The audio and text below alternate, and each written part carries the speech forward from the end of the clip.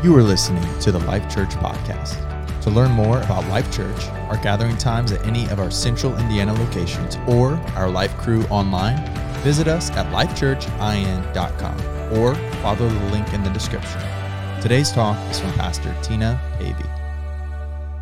Good morning, guys. Good to see you.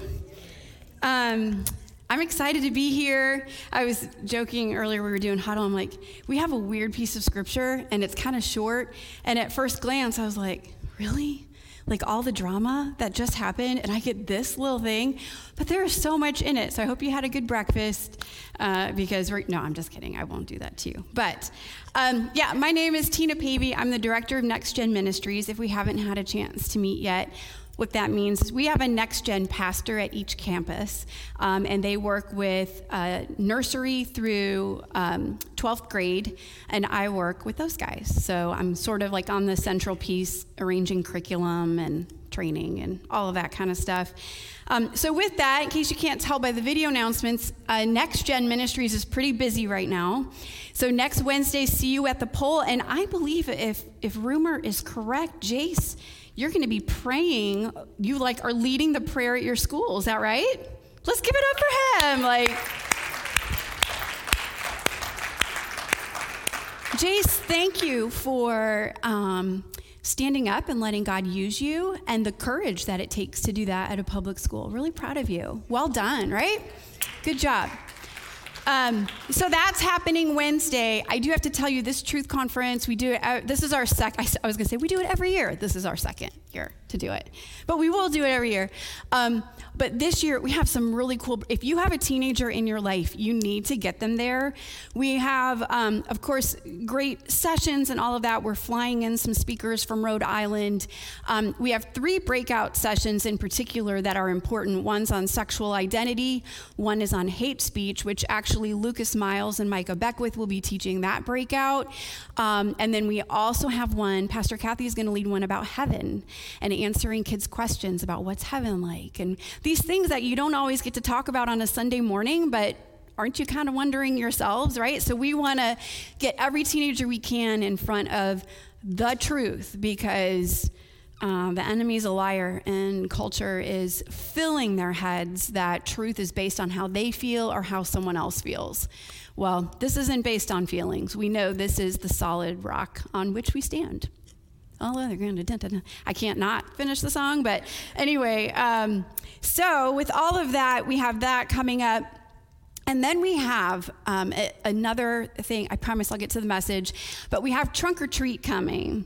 Pendleton campus, we're doing it October 28th from 4 to 6. Let me tell you about Trunk or Treat, because Halloween is one of those things, like Christians land all over the place on Halloween, right? Some people turn off the lights, don't want any, I get it. Here's why we do Trunk or Treat. Because the enemy doesn't get a day. He doesn't get a holiday. And so our goal is to say, rather than taking your kids in the neighborhood on Halloween night with the scary things and the evil things and worrying about what they're going to see, and I don't know about you guys, but neighborhoods it's gotten worse. Like, some of this stuff is super gory. We went through one neighborhood. We did a light the night with teenagers, and we were going to houses trying to talk about Jesus, and it was a reverse trunk or treat. It was weird. It was fun. But we went to one house, and they literally had a haunted house in their garage. I'm like, is anyone else, that's kind of creepy, going through someone's personal garage. Am I gonna come out? It's just, it's not safe, it's dark. And so we just want to say, hey, look, we're going to provide a time, bring your kids in their costumes. We will have family-friendly fun, nothing scary. So we don't do ghosts or witches. We don't like Harry Potter, just keep away from all the stuff. Of course, I was going to say do Disney princesses, but now Disney's gone off the rails. So I don't know. There's got to be something that's safe for kids. But here's the thing. We just want to provide a safe, light place for kids to come. So if you would please consider partnering with us and signing up to do a car, it's super simple. You just pick your theme. You could do castle. Decorate your trunk a little bit, have some candy. If you can do a game like toss across or something, the kids love that. But it will take a lot of us. I would love to see 20 cars, 25. If we could get that many cars out in the parking lot. I told Pastor Ross, I really want a Life Church bat signal. Like, one of those giant lights you see at car dealerships, and just stick an LC in the middle of it and let everyone come. I don't know how much that is, but I'm going to try to make that happen. So if you would partner with me to do that, I would really appreciate it. So we just love kids. And we want to get kids as close to Jesus as we can. And if that means they're stepping foot on the parking lot, hey, maybe that's one step closer than they were the week before. So the sign-up sheet's back at the help desk. If you wouldn't mind, that would be amazing. Okay, I think that's all of the things I have. Next Gen's just busy. It's a busy time of year for us. So we are in 2 Samuel chapter 12 still. But we have it's just interesting placement of the scripture.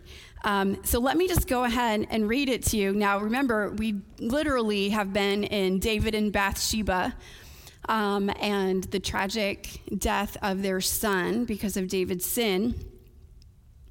And then David, so literally the last verses, David comforted his wife Bathsheba. And then the Lord they had Solomon, the Lord loved him. And then verse 26. Now Joab fought against Rabbah of the Ammonites and took the royal city. And Joab sent messengers to David and said, I have fought against Rabbah. How, moreover, I have taken the city of waters. Now then, gather the rest of the people together and encamp against the city and take it, lest I take the city and it be called by my name. So David gathered all the people together and went to Rabbah and fought against it and took it. And he took the crown of their king from his head. The weight of it was a talent of gold, and in it a precious stone, and it was placed on David's head. He brought out the spoil of the city, a very great amount. And he brought out the people who were in it and set them to labor with saws and iron picks and iron axes and made them toil at the brick kilns. Thus he did to all the cities of the Ammonites. Then David and all the people returned to Jerusalem. So we've left like this soap opera version of David. We have this, and then you're going into another tragedy, dramatic story next week. But so we have this battle in between. And it's kind of strange timing until you go back and figure out why. So here's what's been going on. In chapter 10, the king of the Ammonites died, and his son Hanun succeeded him as king. And David sent men to him to express sympathy over the loss of his father. David sent men to tell him, on behalf of King David, we're sorry for your loss. Well, some of the men, the Ammonite men, convinced Hanun, that they had actually come to spy out the land so they could attack it and take over. So rather than receiving the sympathy, they took David's men, shaved off half of their beards, and cut off their garments at the rear, and sent them away humiliated. So the Ammonites then drew up in battle, and the Arameans also drew up in battle. Joab had battle lines in front of him and behind him. Joab, he was the general, the main commander of David's armies. Joab and his men fought the Arameans, and they fled. Then the Ammonites also fled, but then they regrouped. Now when David found out, he and his men fought against them, and David killed 700 of their charioteers and 40,000 of their foot soldiers. So basically Israel has come to the top for the most part. Most nations were submitting to Israel. There wasn't a lot of opposition. And it is at this time that we find out this is when David skipped the spring wars. So you can almost imagine David being like, look, it's been a lot of battle. I'm tired. We're kind of on top. I don't think I need to go this time. I'm going to stay here and chill. And then we have the rest of the story. So David gives up his kingly duty, what he's supposed to do. And so then that, of course, leads to the drama of Bathsheba and all of that. But so when all of that is going on with David and Bathsheba, we have Joab. Ta-da! This is Joab, and that would be David. So we have Joab fighting. Joab fought against Rabbah of the Ammonites, captured the citadel, which is like the capital, and then he sent messengers to David. I fought. I took Rabbah. I've taken its water supply. Now muster the rest of the troops, besiege the city, and capture it. Otherwise, I will take the city, and it will be named after me. So the next step of taking the city, he's taken the water supply. I mean, it's as good as done. But it was typical that then the king would come in and administer the final blows, and then he would take the city. It would be a city of David, so to speak. So Joab has been a faithful warrior. He has had his eyes on the ball. He's been doing the job, leading the men, camped out with soldiers, fighting battles. He has been in the trenches. The thing that's interesting, this account of what has happened is actually in 1 Chronicles 20, but you don't have any of the David and Bathsheba stuff. It's just like any bullet point people here. Like I literally wrote Lindsay. Like, just shoot it to me straight. Give me the stuff. And so 1 Chronicles 20, we just have the battle, but this is sort of important because you could say the main story was the battle, but sin gets the attention. Sin got in the way. Sin wants to disrupt the plans of God every single time. You're on track, you're doing the things, you're worshiping the Lord, you're reading your Bible, you're doing devotions, and you can bet your bottom dollar something will come up to disrupt the path you're on with the Lord. This battle has been going on since chapter 10, and David should have been with his men on the battlefield. But pride came in, complacency came in. Anyone? And he decided not to. I don't feel like it. I'm not going to go. I was talking to someone, she's actually in children's ministry this morning. Had a really hard day yesterday, a heavy day, helping someone through some stuff. Got up and was like, I do not feel like going today. And she's like, nope, I need to go. And I am convinced that children are bringing smiles to her today, that she's glad she came, right? So we stay on track despite the distraction. But Joab, his faithfulness, you're going to see the character of Joab really rise up. Because if you can imagine being him, can you imagine the level of frustration? Everything he's been doing for David.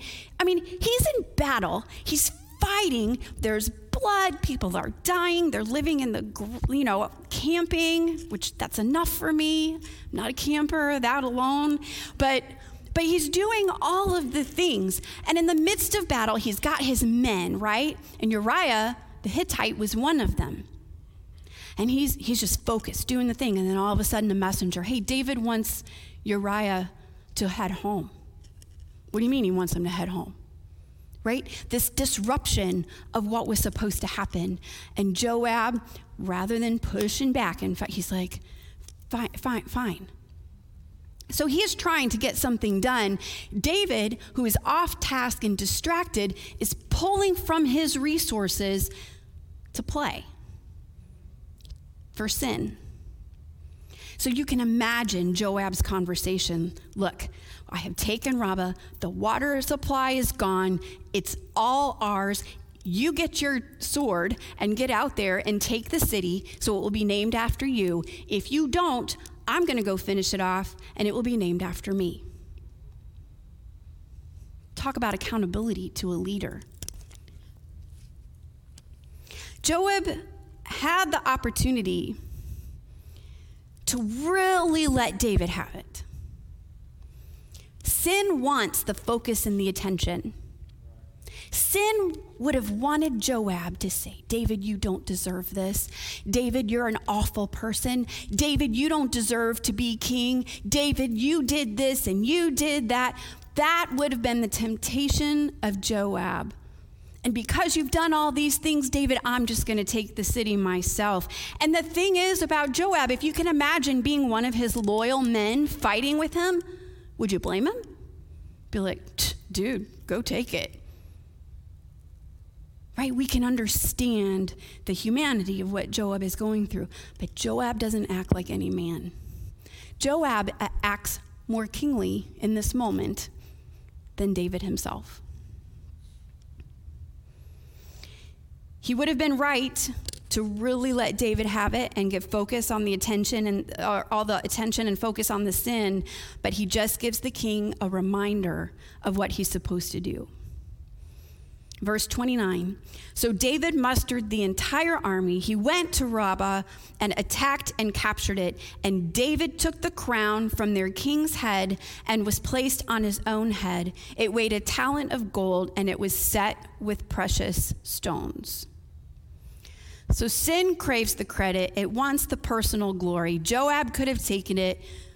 This does not weigh nearly as much as that crown. But he did give it to David. It was David's glory to have.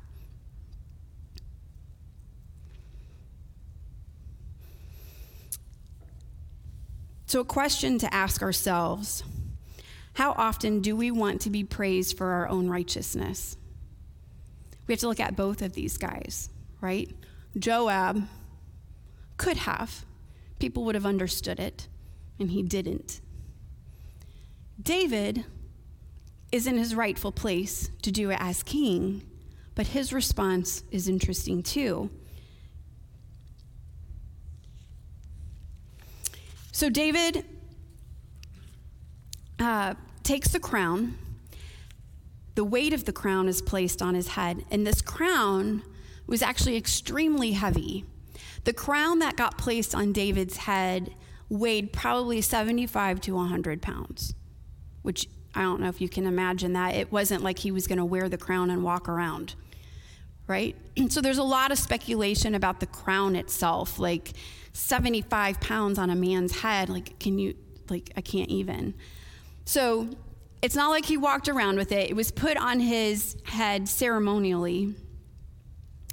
But there's speculation about where it came from. So in verse 30, where it says their king, the crown from their king, it translates in Hebrew to the word Milcom or Malcolm, which is the idol of the Ammonites.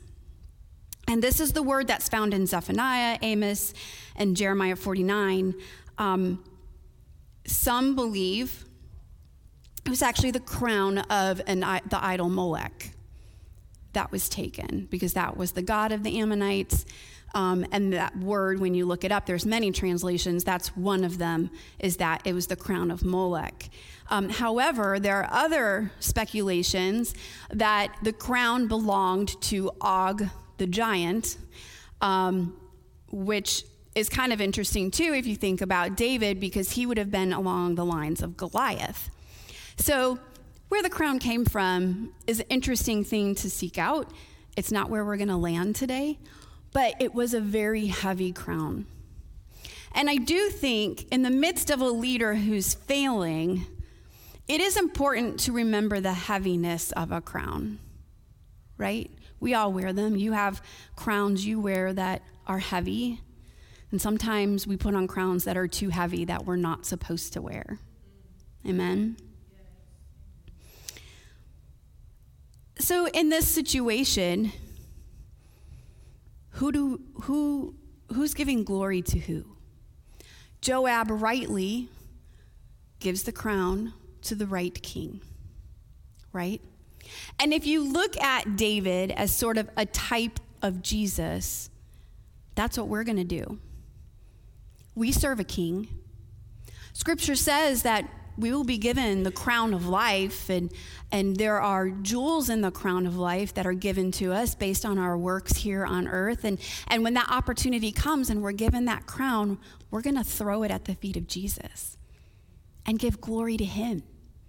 That's what Joab did. Interestingly enough, David accepts the crown.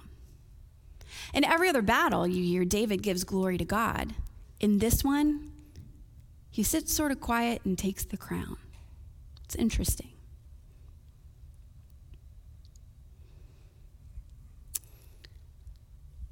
So David takes the crown.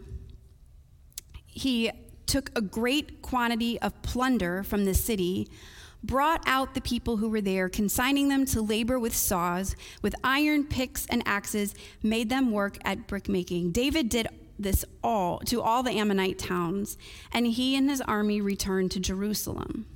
So is it possible, after everything David's been through, he repented when Nathan, if you recall, in the story of Bathsheba, Nathan the prophet called David out. If you were here, you might remember that story, but basically said, you have screwed up big time. And David repented. He's like, I've sinned before the Lord. So David repented. Is his heart soft yet?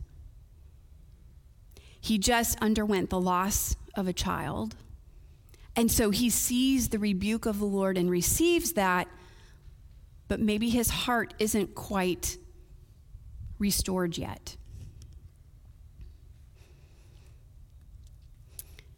The other thing we see in this story, if you want to consider how David, they talk about David being a Christ type. So it means, I struggled with it at first because I'm like, I don't know that I'm a fan of David. Like, I'm weighing all these things out, and I'm like, But the point is, David isn't a Christ type because of David. David's a Christ type because God puts him in a position to paint a picture of who he is. Does that make sense? So David's failures show he's very, very human, but he's still put in a position that God put him in so he can paint pictures. And so the picture we see, if we were to look at David as a Jesus type, is back in 2 Samuel 10, when he was sending men to extend his condolences because of the loss of their king. They could have welcomed him. They could have welcomed that message. They could have said, oh, thank you, yes, we appreciate, yes. But they did not welcome the king. Instead, they were opposed to the king. Now that the city has been conquered, the opportunity to come to the king and welcome him is past. Now they serve the king whether they want to or not.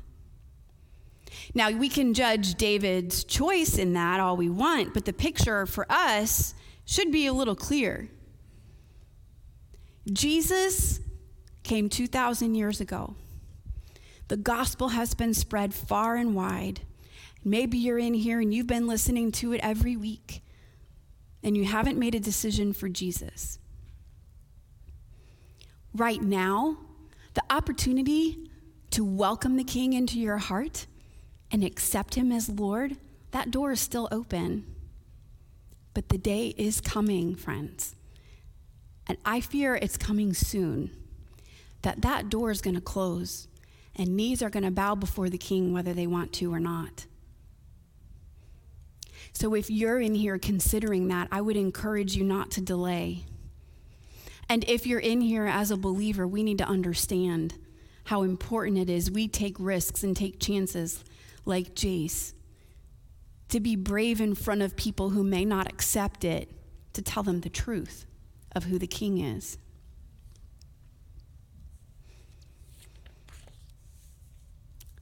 Faithfulness quiets sin.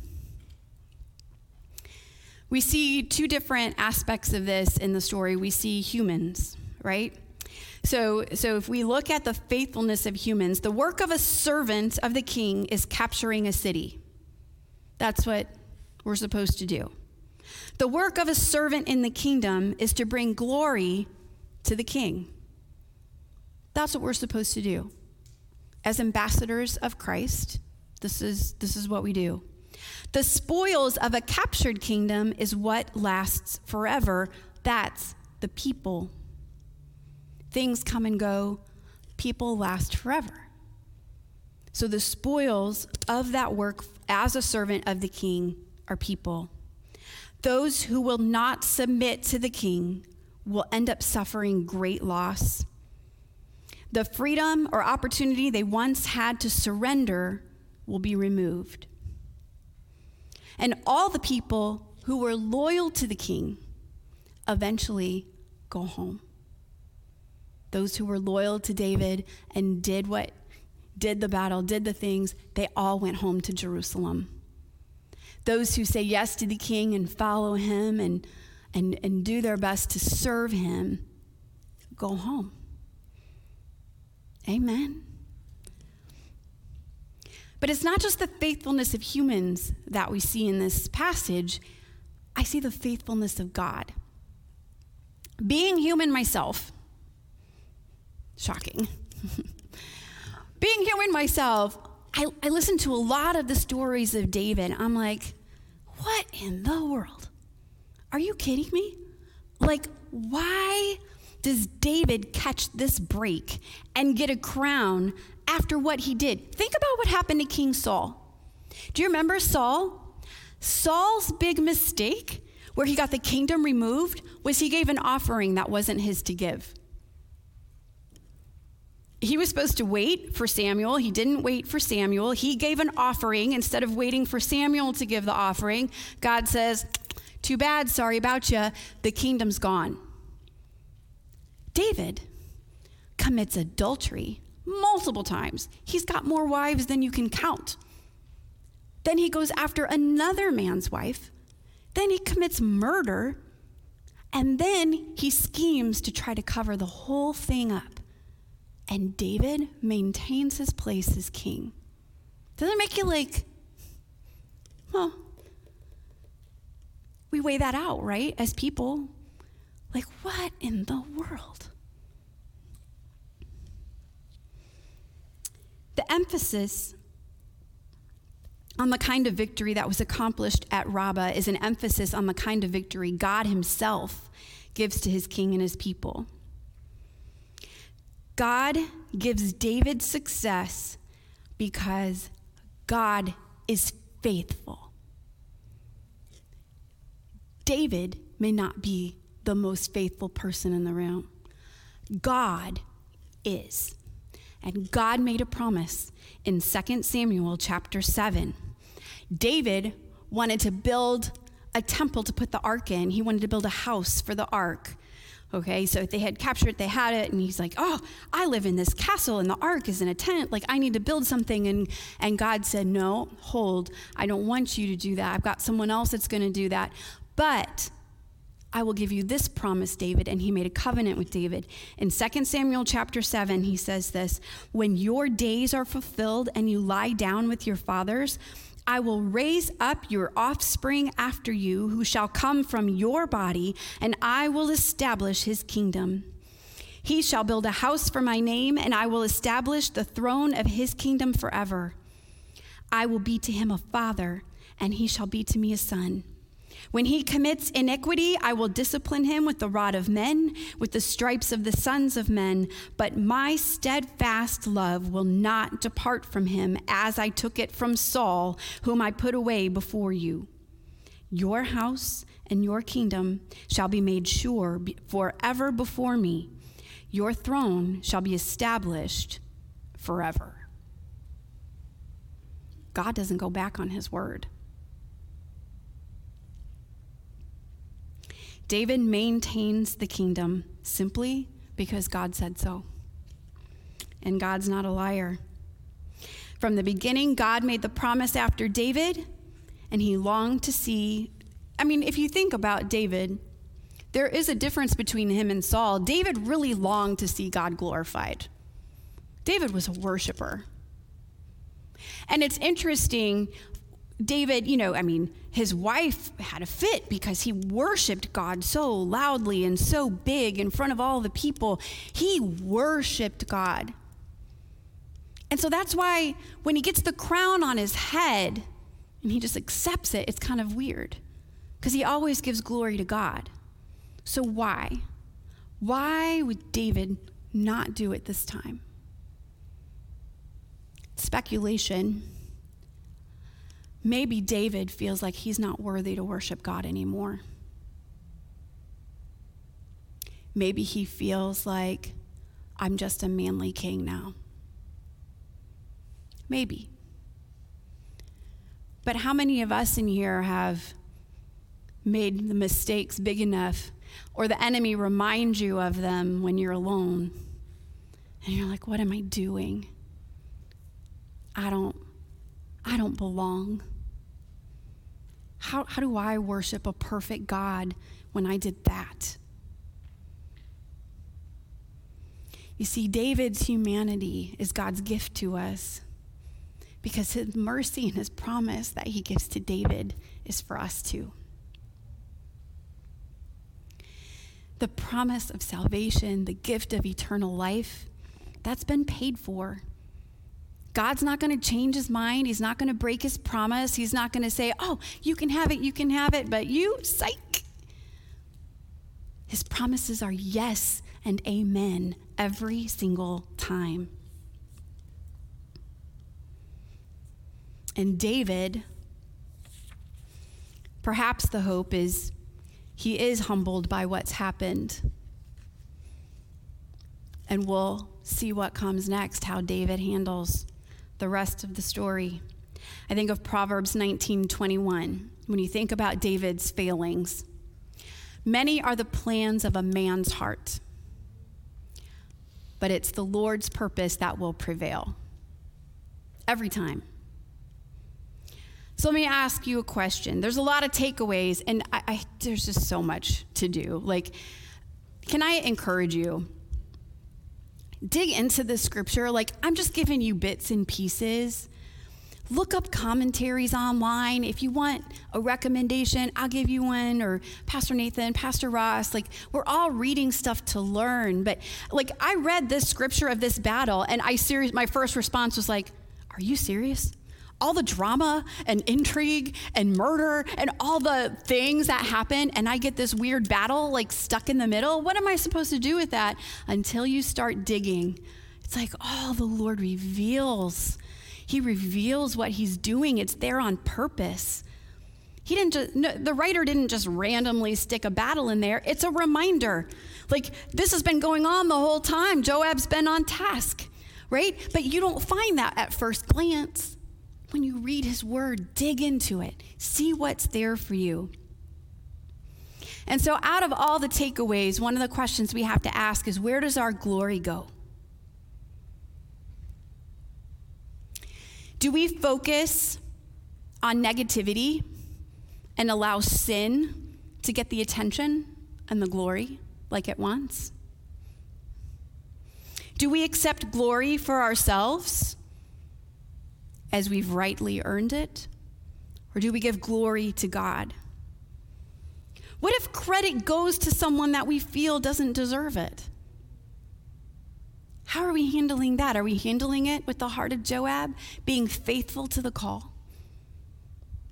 Or does sin getting our attention and complaining and gossiping and negativity about the injustice of it all? Do we lay our glory at the feet of Jesus? Are you going after people? And that day when Jesus looks at you and he says, well done, are you ready to take that crown and say, no, Jesus, it's you. It's you and me. And then we have to ask, what are our qualifications? Are we more qualified than David? Less qualified than David? Are we good enough to serve a king? What if you mess up? I've heard people who actually think they're the exception. Have you ever felt that way? Like, I understand the promise of God, and that's for a bunch of people. I actually felt that way when I was young. Like, I think I might be the one that can't get there, which is a lie. It's a lie from the pit of hell. Are you disqualified from his promises?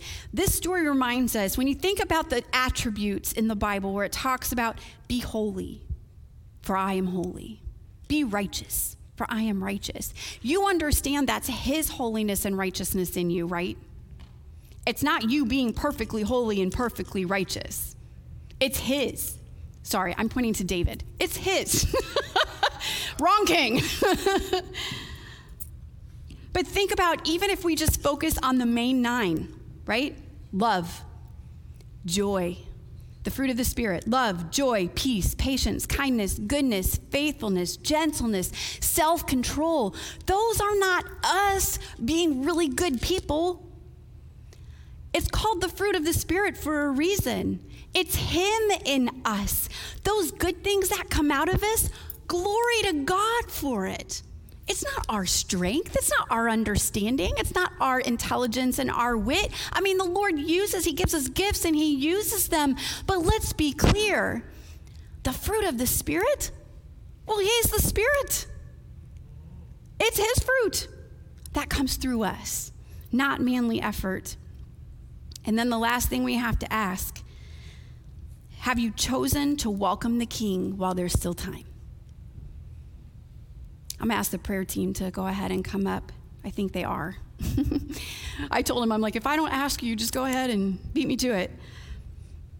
But if you haven't chosen to welcome the King for whatever reason, I don't know how much time you have. I'm just being honest. I'm not trying to scare anybody. I'm just being truthful. There's a lot going on in the world that is crazy. I preached at Eagle Creek, and I'm like, you guys, they're legit having congressional hearings about aliens right now. I don't think anything I'm going to say is off the rails. This is where we are. There's not tons of time. And so if you've been waiting for whatever reason, the Bible says today is the day of salvation. Give up the fight. Come to the King while you can. And pray and intercede for those in your life who haven't. That's where Jesus is in our story. Where do we give our crown? And how long are we going to wait to choose? With that, I'm going to close this in prayer. The prayer team is up here. I can't imagine there's multiple reasons to come up for prayer this morning. Intercede for friends and loved ones who haven't come yet. Surrendering glory to God that maybe we've taken ourselves. Repenting of gossip and complaining of those God has put above us. That we would stay on course and serve our real King. You realize whatever we do for the glory of God. Whether it's vacuuming the living room, putting together a spreadsheet, whatever it is, we do it for the glory of God. So maybe that's where you are today. I'm going to close, and I just encourage you, take it any time you can have someone pray over you. Take it. Don't delay. Go for it, because the King wants to change you.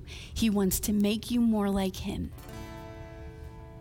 And you can't get there on your own. Amen? You were encouraged by today's talk. Be sure to rate us, share with a friend, and hit subscribe on Spotify, iTunes, or wherever you stream your podcasts. Our mission is simple. Come to life, connect to grow, find your purpose, make a difference. Thanks for listening to the Life Church Podcast.